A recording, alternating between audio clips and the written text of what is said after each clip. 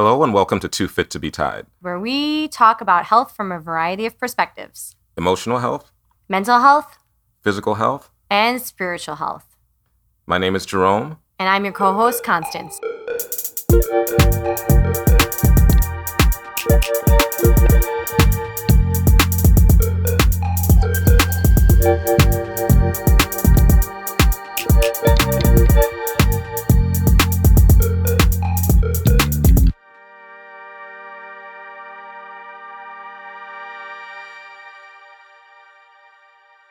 Welcome to another episode of Too Fit to be Tied. What are we talking about today? We're just getting right to it today. We have a guest today. All right. You know, there are some therapists that have been really wanting to get on our show. Wow. Okay. So, that's good, right? It's good. I mean, this one approached me. Oh, that's awesome. I know, right? We're really growing. So we are currently at over 7,000 listeners. Mm-hmm. And this is, we're growing and we're doing things. Yeah. Probably because of my vision board. Oh, see, there you go. Yeah. So we can quit our day jobs at some point. is what you're saying. That's the hope, right? That's the hope. So today we are speaking to a therapist. His name is Miles. We're going to get some information on him straight from the source. But he is an associate licensed marriage and family therapist. Okay. And he deals a lot with substance and alcohol abuse, which is kind of interesting, being that he's a marriage and family therapist. That is very interesting. So I guess we got to get him on the phone so we can... We're just going right to it today. So we can talk about it.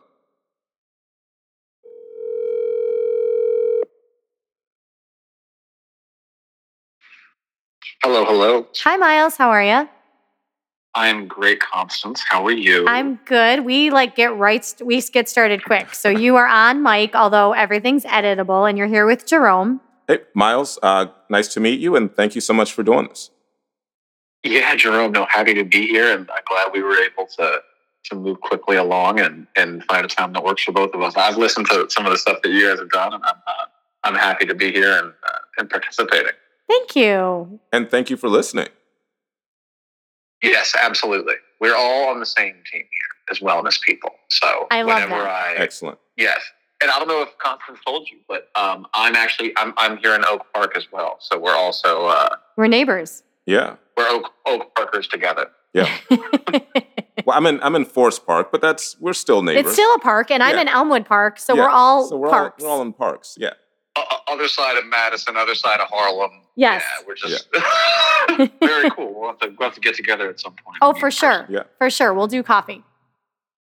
Would love to. All right. So tell us, I just kind of explained that you were an associate licensed marriage and family therapist, but you, correct me if I'm wrong, you specialize in substance abuse and alcoholism, correct?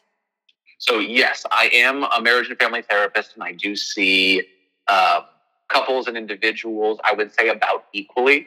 And then within sort of that broad purview, a lot of the work that I do is in the treatment center environment, which, as I'm sure we'll get into a little bit today, is definitely a family-oriented treatment field. Because whenever you have someone who has developed alcoholism or is, addicted to substances or process addiction, that is a family problem. It affects everyone within a family unit. And so I would say that, while my specialty is substance use disorder, my primary background and my education in marriage and family therapy is still useful. So everything sort of touches everything in a way, if that makes sense. Mm-hmm. Yeah, totally. Yeah. So, okay. No, I think that's really actually interesting, because when you said that to me originally, I was like, well, how does that relate? And then when you explained it, just like you did now, it was like, oh my gosh, that totally makes sense. You're not just treating the one person or the one thing. It does affect the entire unit. Yeah, the system for sure. And it's a field that, I'll just get in, I guess, a little bit to my own story. My own story was, sort of, I started in counseling because I myself had a number of issues that I went through in my early 20s. And on the other side of that, I saw what it did to my own family and way that it can just rock the foundation for, the people that love, you as an individual. And, after I got out of treatment and I cleaned up myself and was able to help other people, it was amazing to see that when you help an individual that's suffering through addiction, they're drinking, and you get to see a family reunited, and the person who might have been considered previously, the black sheep or the outcast, get to reintegrate into their family circle. It really is an incredibly rewarding thing, and it's something I'm really passionate about, and I enjoy doing every day. Do you find that when you were going through your own treatment, it was more effective talking to somebody who's been through it versus somebody who just has the education? Yeah, Constance, I think that's a great question. And you can always, you see this, and it's said in treatment centers everywhere, that people who are addicts who have been through their own addictions can always tell when there's someone who has an academic understanding of addiction versus a personal understanding of it. It is, I think for a lot of people, it's really challenging to conceptualize. If you're like, why are you doing this behavior that's destroying you? Like if you're drinking or if you're drugging or you're gambling or you're pornography or gaming or whatever, if it's so destructive to you, like, why don't you just stop doing this? Like there's to a lot of people who don't suffer from addiction, it's difficult to wrap their heads around. But yeah, for me, the counselors that I worked with where I went to treatment, everyone at the center that I went to was someone who was formerly in recovery that was now sober, helping other people get clean. So yeah, I think it's totally invaluable. That's not to say though that you can't be an individual who isn't in recovery who's helping addicts. But I do think it's a huge value add for a lot of people. Yeah. And when you're working with families, what does it take from the family members of the person who's dealing with an addiction for that treatment to be successful? Yeah, that's a great question, Jerome. It's I think it has a lot to do with what the living situation is like, right? So in a lot of cases, like we would have a teenager who has developed maybe like, let's say, an opiate addiction and lives at home with mom and dad, but like stays in their room, doesn't come out. Maybe it's a cannabis thing, a weed thing. I think that the family needs to understand that when you're living with an addict, that person understands and is hurt by being otherized. So sometimes I think when people isolate and retreat from their families, it's because they're feeling judged. They're feeling like if they're honest with their family won't accept their struggles and just tell them to clean themselves up and get it together. So there's a lot of guilt, Jerome, and there's a lot of shame. And that's something that if the family isn't able to give the person in recovery or who's trying to get sober love and acceptance and forgiveness, the possibility of recovery goes down because the person still feels in early recovery like they're the bad guy. My family will never accept me.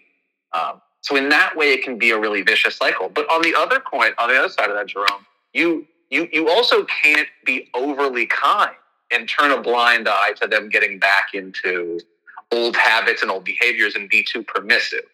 So it's a fine line between, I think, being stern with your family member who's in recovery and honest with them, and also being kind and asking them what they need and how you can help. Yeah, well, that's interesting because that was going to be you sort of read my mind there with with my follow-up question. It's like, how do you teach the family members to not bring shame upon the person, but also not enable them really, too much? Yeah. Yeah, I would say that a lot of the aftercare steps for a person in recovery do not revolve around a person returning to live with their family after treatment. In a lot of places, including kind of the treatment center that I worked with here in Naperville, Illinois, we were always trying to find what we call sober living for people following treatment, because it's really challenging to have like a family member who you're either living in close proximity with, because that might not be a great environment for them, and their habits and their behavior might be adversely affecting their family. So space can be really helpful. And keeping contact. I'd say the best care that you can do for your family member or your loved one in recovery is find them a living situation that's, a sober living is what we call it, where a number of people who are all in recovery live in a house together. And they have rules and regulations, and they go to 12-step meetings together. And then their families are obviously open to call them. Like they have cell phones, and like you can still make contact with the outside. But in order to step away from addiction, active addiction, creating a little bit of separation so that the person can reestablish their own kind of their footholds in life before moving forward. Now, tell us more. I mean, obviously every situation is different, but what is the approach that you take with the individual that has the substance abuse or, addiction issue? Is it that they have an addictive personality? Is it that they just have gotten into habitual, again, everything it's always different, but what's your approach to, working with clients like that? When I'm working with someone, my core belief constant is that addiction is a symptom. And a symptom of what is what I am trying to ultimately get down to. Okay. So I think everyone, like all of us, right? Like we deal with discomfort on a daily basis. Whether that discomfort comes when we have anxiety, like getting out of our car and going into work, whether it's when we get home and we see our kids and we don't have a lot left in the tank after our day of work, or we're having problems with our spouse. Like there's just discomfort, social situations. And a lot of people meet that discomfort with substances, whether that's coffee to get through your meetings or booze to, ice over your evenings. I'm trying to understand, guys, why it is that you're seeking something to alter your mood. So for some people, that's going to be anxiety, that they feel like, oh no, like without this drink, I'm not going to be relaxed and fun to be around in a social situation. Or depression, like if I don't take my Adderall in the morning or go to the gym twice a day, I'm going to look at myself in the mirror and be unhappy with what I see, and that's going to cause me to spiral. So I am trying to peel back the curtain and figure out what it is that these substances or these, habits are doing for the individual, and then use that as a jumping off point to work on deeper stuff. Does that make sense? Yeah. Now, is there a most common reason that people are looking to handle this pain with substances? So you're asking, like, if there's a most common reason why people drink or use drugs or engage in, like, just addictive behaviors? Exactly, yes. I think it would depend on the therapist that you asked, Jerome. Some of my colleagues would say that it's all about trauma, and that people's traumas in life lead them to using substances to cope with bad things that happened with them in the past. I don't disagree with that, but I don't think it's always trauma.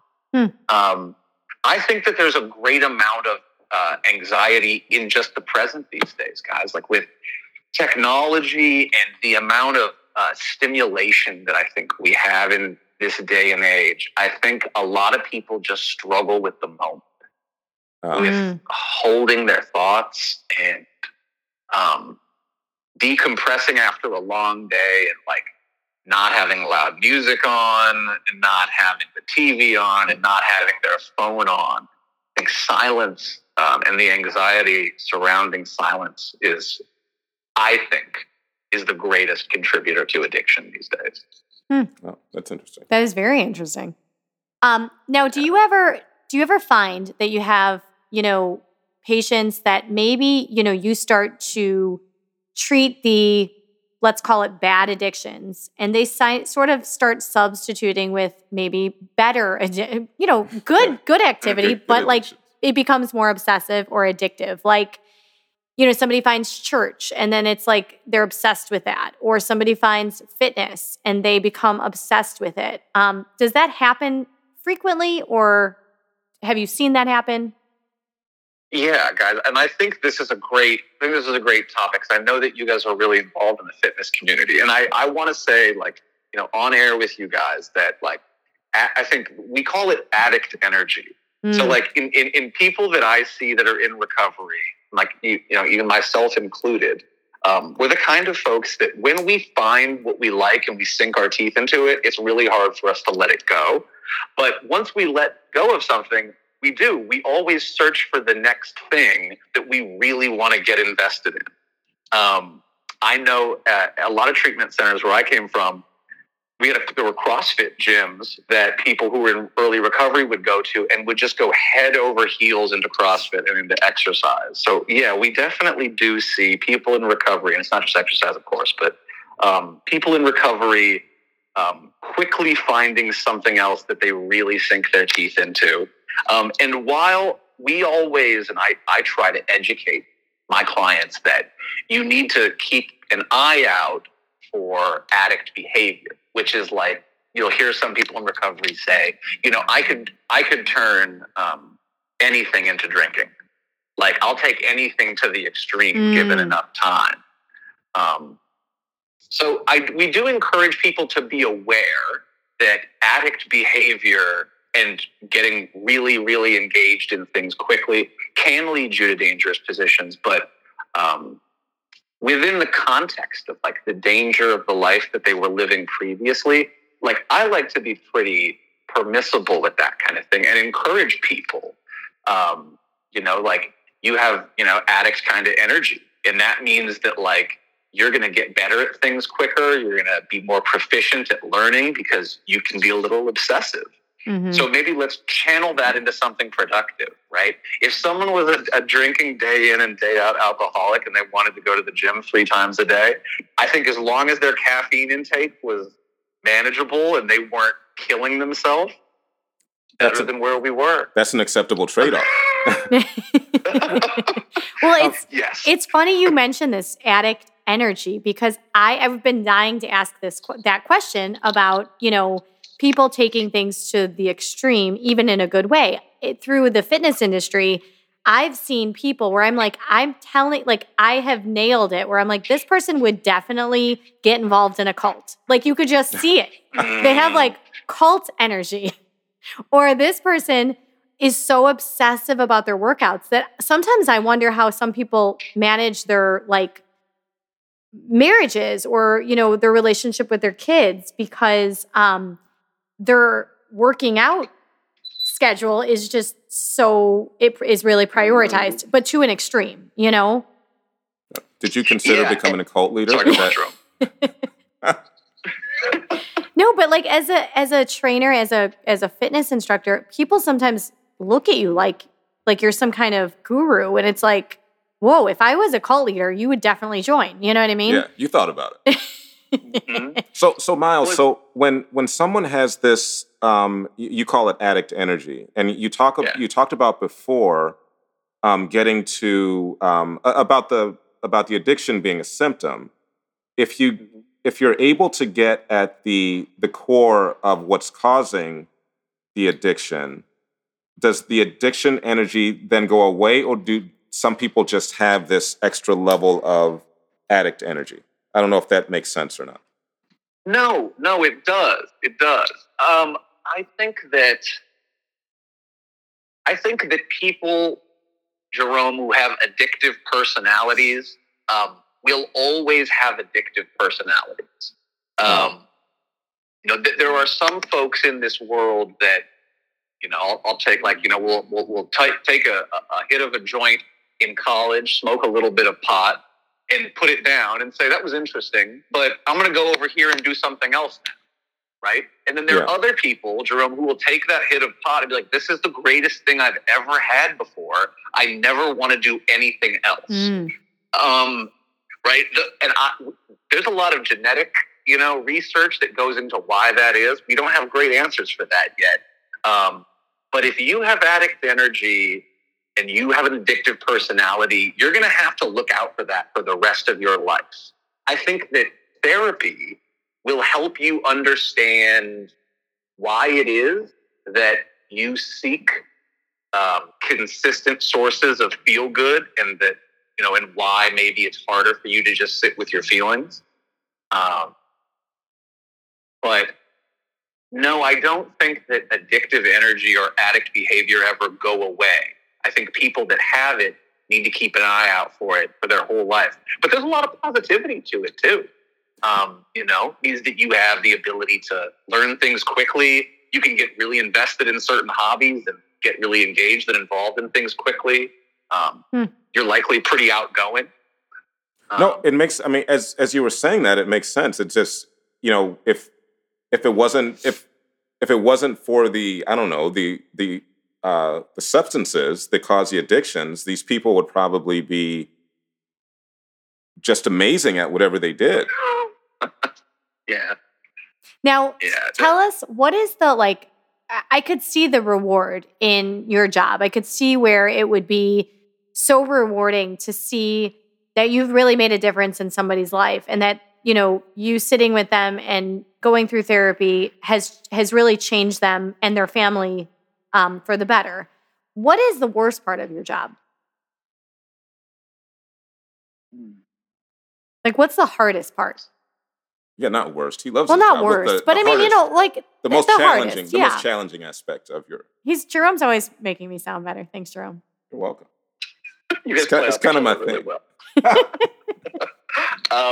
Guys, the hardest part of my job is that not everybody makes it.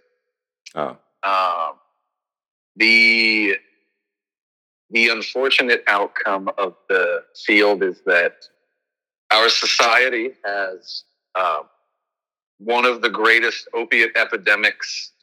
Not to really bring a rain cloud here, but I think it's important to be totally transparent about a societal problem that we have here in the States and the world over, really. It's that the opiate epidemic is far-reaching and unbelievably lethal. And there are more people that are dying of drug overdoses right now in the States than have ever died of drug overdoses ever.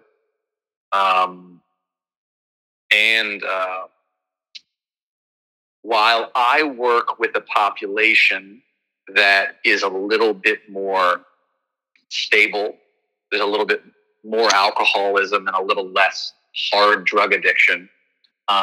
I know that a lot of people that I've worked with and done some of my best work with, guys, just are unable to stay honest with themselves and downplay the severity of their problems and go to treatment 4, 5, 6 times, never quite get it right, and lose a lot of their lives, to their addictions. So that's the hard part. And I try to separate, my own work from those outcomes, that I can do what I can do, and I can share my story and do things like this and talk to you guys and just try to get the message out there that there is help out there. There are people that care and can help you. But it's all about the individual. At the end of the day, you guys probably know this as trainers, right? We can do as much as we can for people, but they're the one who are here to exercise. They're the one who have to get up and come out here and do the work. Yes.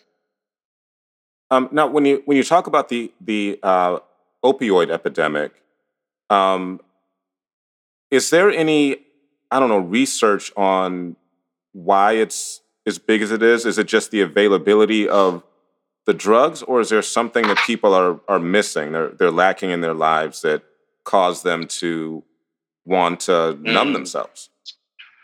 Well, there's been a lot of, I think in the beginning of all of this, there was the, it was a little history lesson really quick, in the, kind of mid-aughts, Purdue Pharma, released OxyContin, which was a really powerful opioid painkiller that was prescribed widely for people with any amount of chronic pain and overprescribed historically. And there were a lot of people who got hooked on these very high-powered pain medications, and communities that had never been hooked on heroin because it wasn't in those communities suddenly found themselves inundated with high-powered painkillers for their tweaked back or their bad joints. And a lot of those people developed really serious dependencies. Mm-hmm.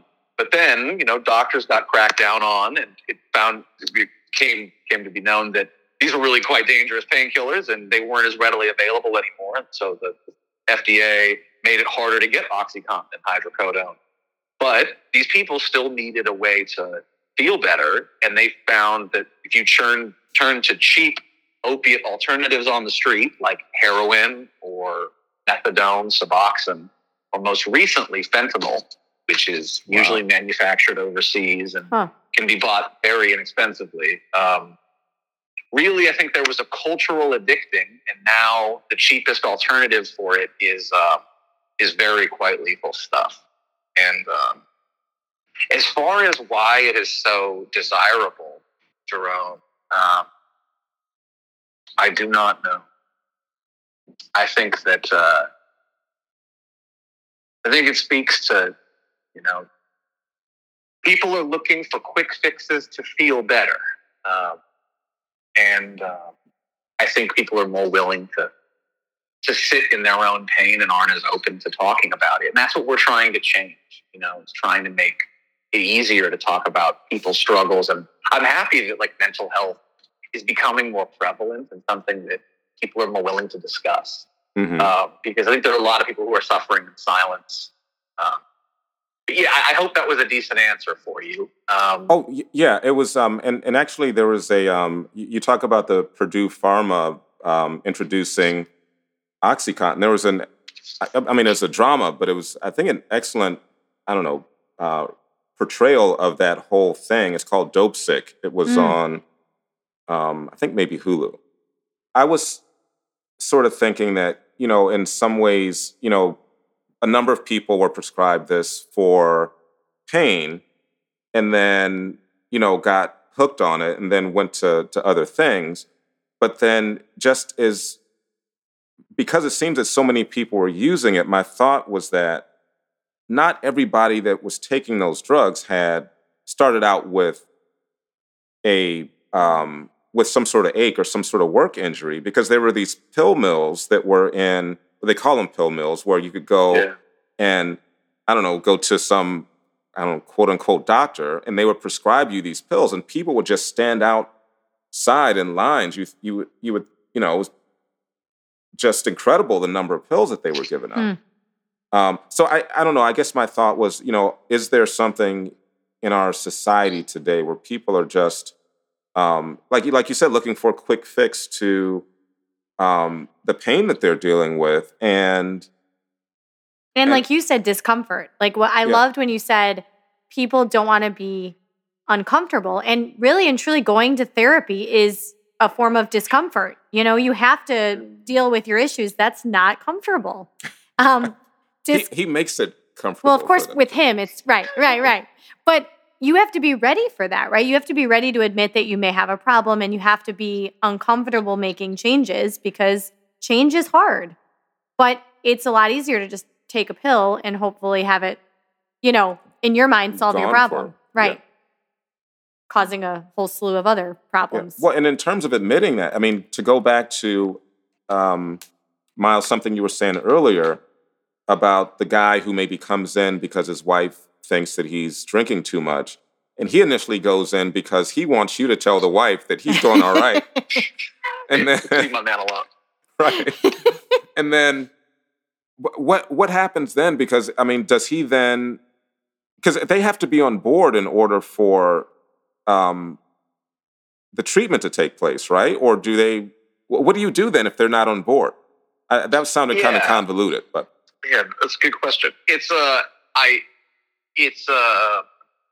So that individual would have to know at that point, right, Jerome? So like, let's imagine again that like the wife reaches out to me and lets me know ahead of time, look, I'm looking for this person. I'm looking for a therapist for my husband. I'm concerned he has a drinking problem.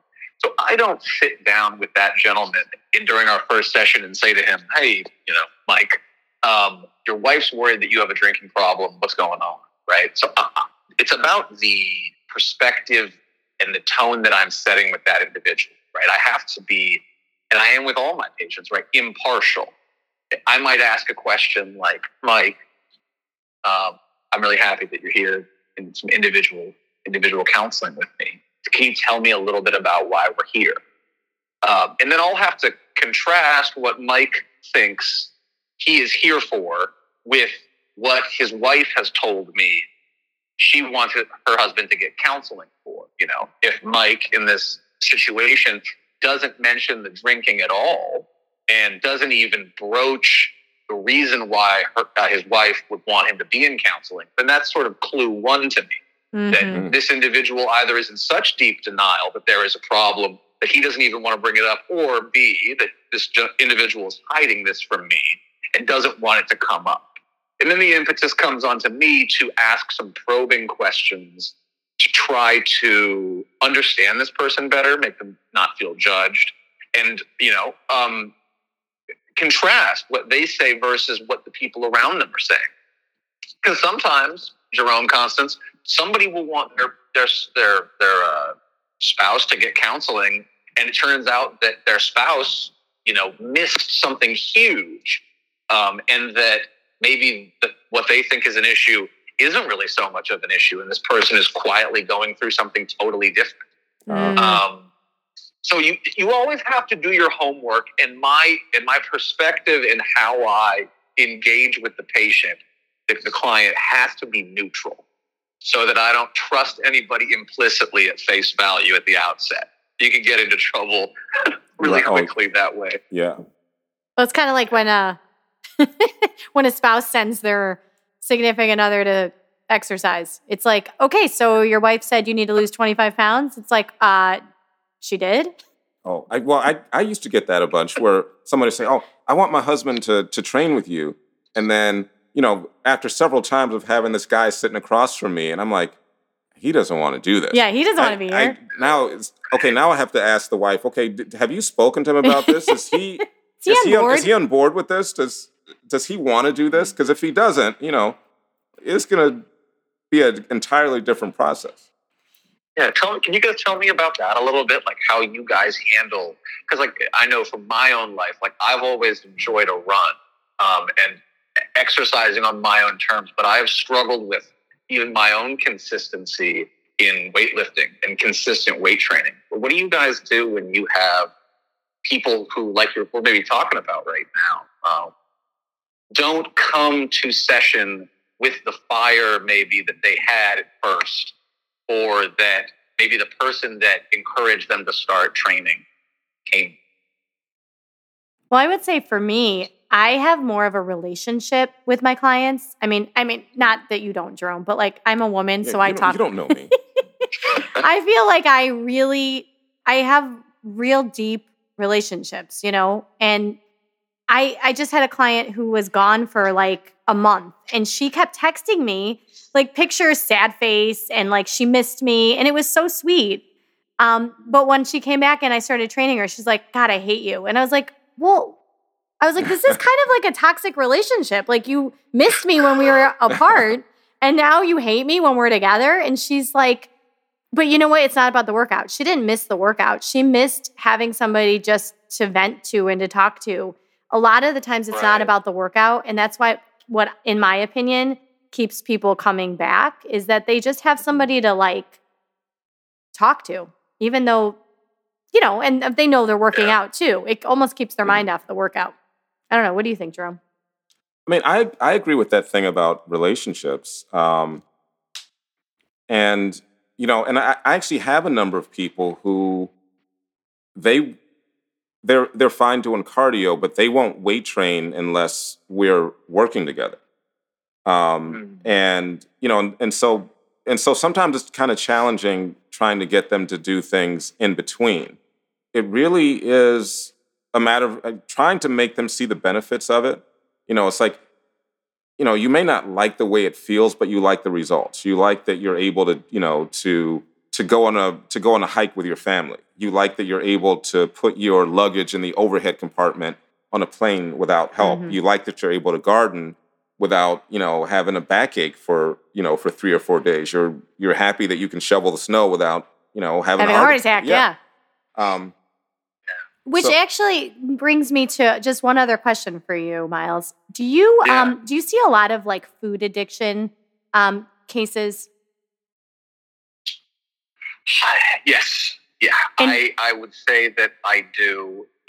Constance. And I would say that those addictions typically develop, though, after someone gets sober. Let's imagine, like in this instance, there's an individual who has substance use disorder, gets clean, and then develops a really serious sugar problem or food problem. That happens a lot. In the case of the bulimia or anorexia, we see a lot of that. Kind of co-occurring disorders happening with substance use disorder. Wow.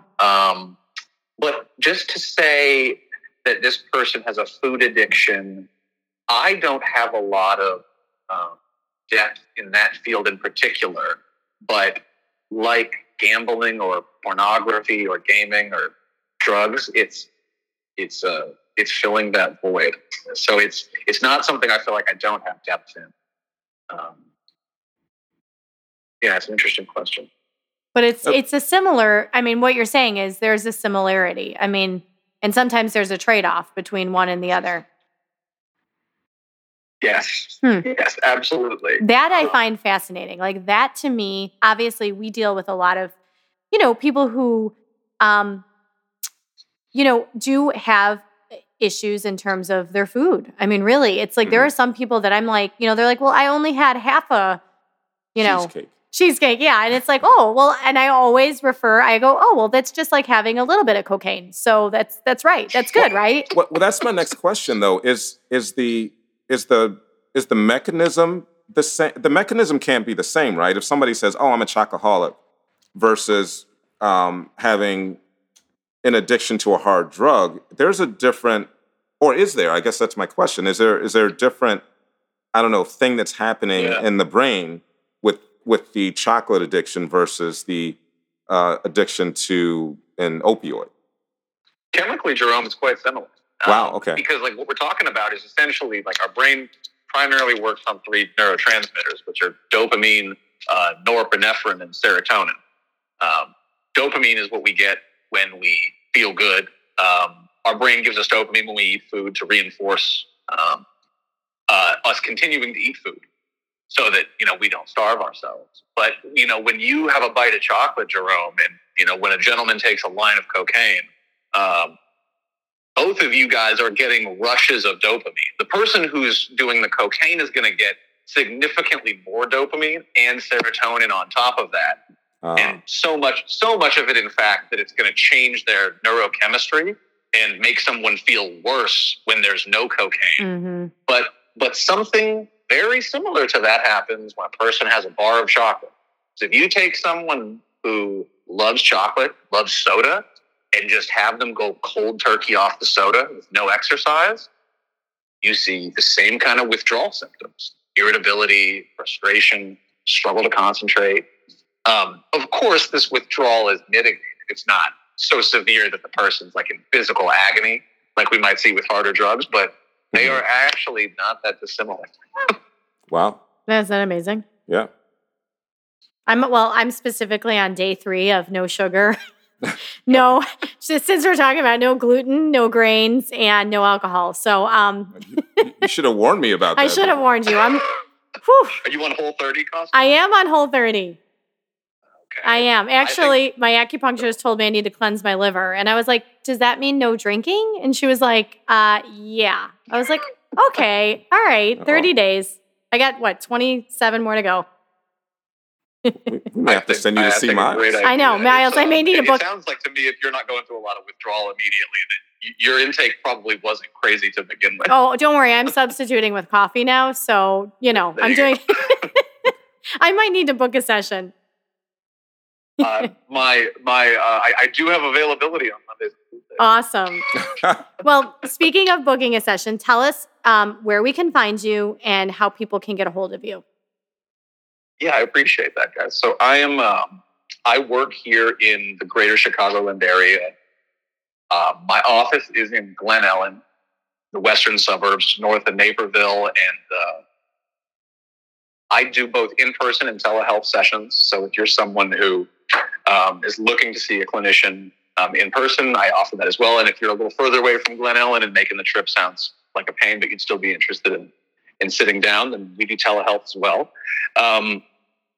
Anyone can reach out to me if they'd like. My email address is Miles, M-I-L-E-S, at evokecounseling.com. That's E-V-O-K-E counseling.com. Or you can give me a ring on my work cell, which is the phone number I'm on now. And you can shoot me a text message or a phone call letting me know that you're interested in scheduling an intake. Tell us that phone number, yeah. Yeah, 916-801-4564. 4564? That's me. All right. We will make sure that we include that when we get your podcast up. We really appreciate this. I would love to do coffee with you. Yeah. Jerome, will you come with us? All right. Let's definitely make a date. After you're done with your withdrawal symptoms. Yeah. We'll reach out to you for sure. We'll definitely get together. We'd love to meet you in person. Definitely, guys. Oh, I appreciate it. I probably droned on. No, you did great. This was awesome. Yeah, we so appreciate it. Thank you. Yeah, thanks so much for doing this. Yeah, guys. No, I appreciate you. And please let me know if there's anything else that you guys need from me. I'd love to, do topics with you guys anytime. And let's stay in contact. Let me know when you guys want to grab coffee. All right. We will for sure. Thank you, Miles. Right. Have a great day. Okay, bye. Bye-bye. That was really fascinating. Yeah, that was a very different topic that we covered, but I mean, I have to be honest, I'm really, I probably have never said this. I don't know if I've ever said it on air, but my mother dealt with severe opioid issue in terms of pain medication. Oh, I didn't know that. Major. I never really knew it until she died. And then I was like, my God, how much? I mean, the woman was on so many meds and it made a lot of sense as to her behaviors. But it really rewired her brain, the way it worked, the things she said. It's an amazing, I mean, she's pretty much the only person that I know that has ever gone through a situation like that. Luckily, I don't know very many people that have gone through major addictions. Only my mother, the woman that gave birth to me. But, it's a really interesting topic. And I would assume that man's job is extremely hard because you know how hard it is to get people to just eat healthy. Well, even if you're willing going in, if you go, okay, I want to do this, it's still hard. Right. And then that much harder if you're not on board, if your family's trying to get you to make a change. I mean, I'm trying to go 30 days without having a cocktail. And I got to be honest with you, I'm just trying to avoid people because I'm like, I don't want to be in a situation where I'm like, hey, because people also peer pressure. It's like, come on, have a drink. Why aren't you having a drink? Yeah, that's crazy. That bothers me.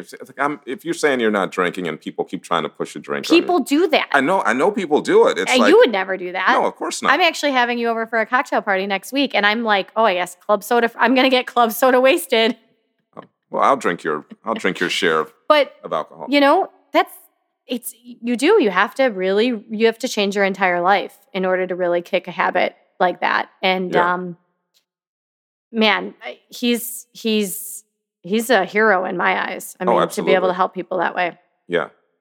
But check out, did you watch Dope Sick? No, but you know what? I've been looking for something to watch. I'm going to watch it. It is like, it's going to blow your mind. Okay. I mean, this week. Maybe we'll talk about it okay. after you watch it. Deal. I mean, maybe we'll do a podcast after you watch it. Deal. But it is mind blowing. I mean, and it's a drama, but it pretty much lays out this whole thing with the with Purdue Pharma and how they were pushing these drugs and then making money and well, you'll just watch it. Okay, and I will. We'll talk about Have it. you ever watched Intervention?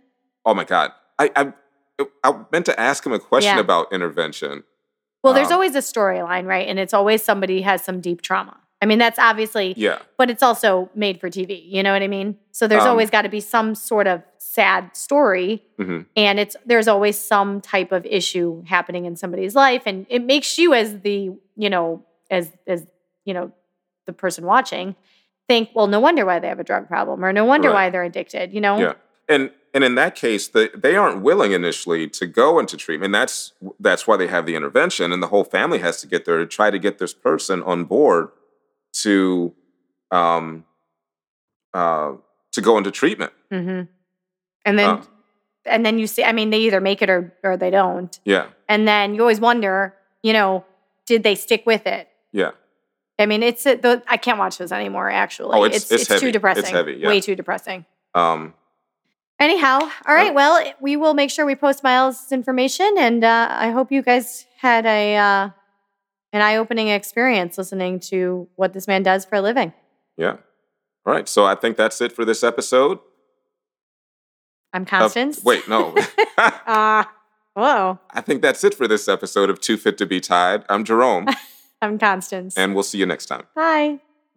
You think I was, on hold. I know. I was like, what's going on?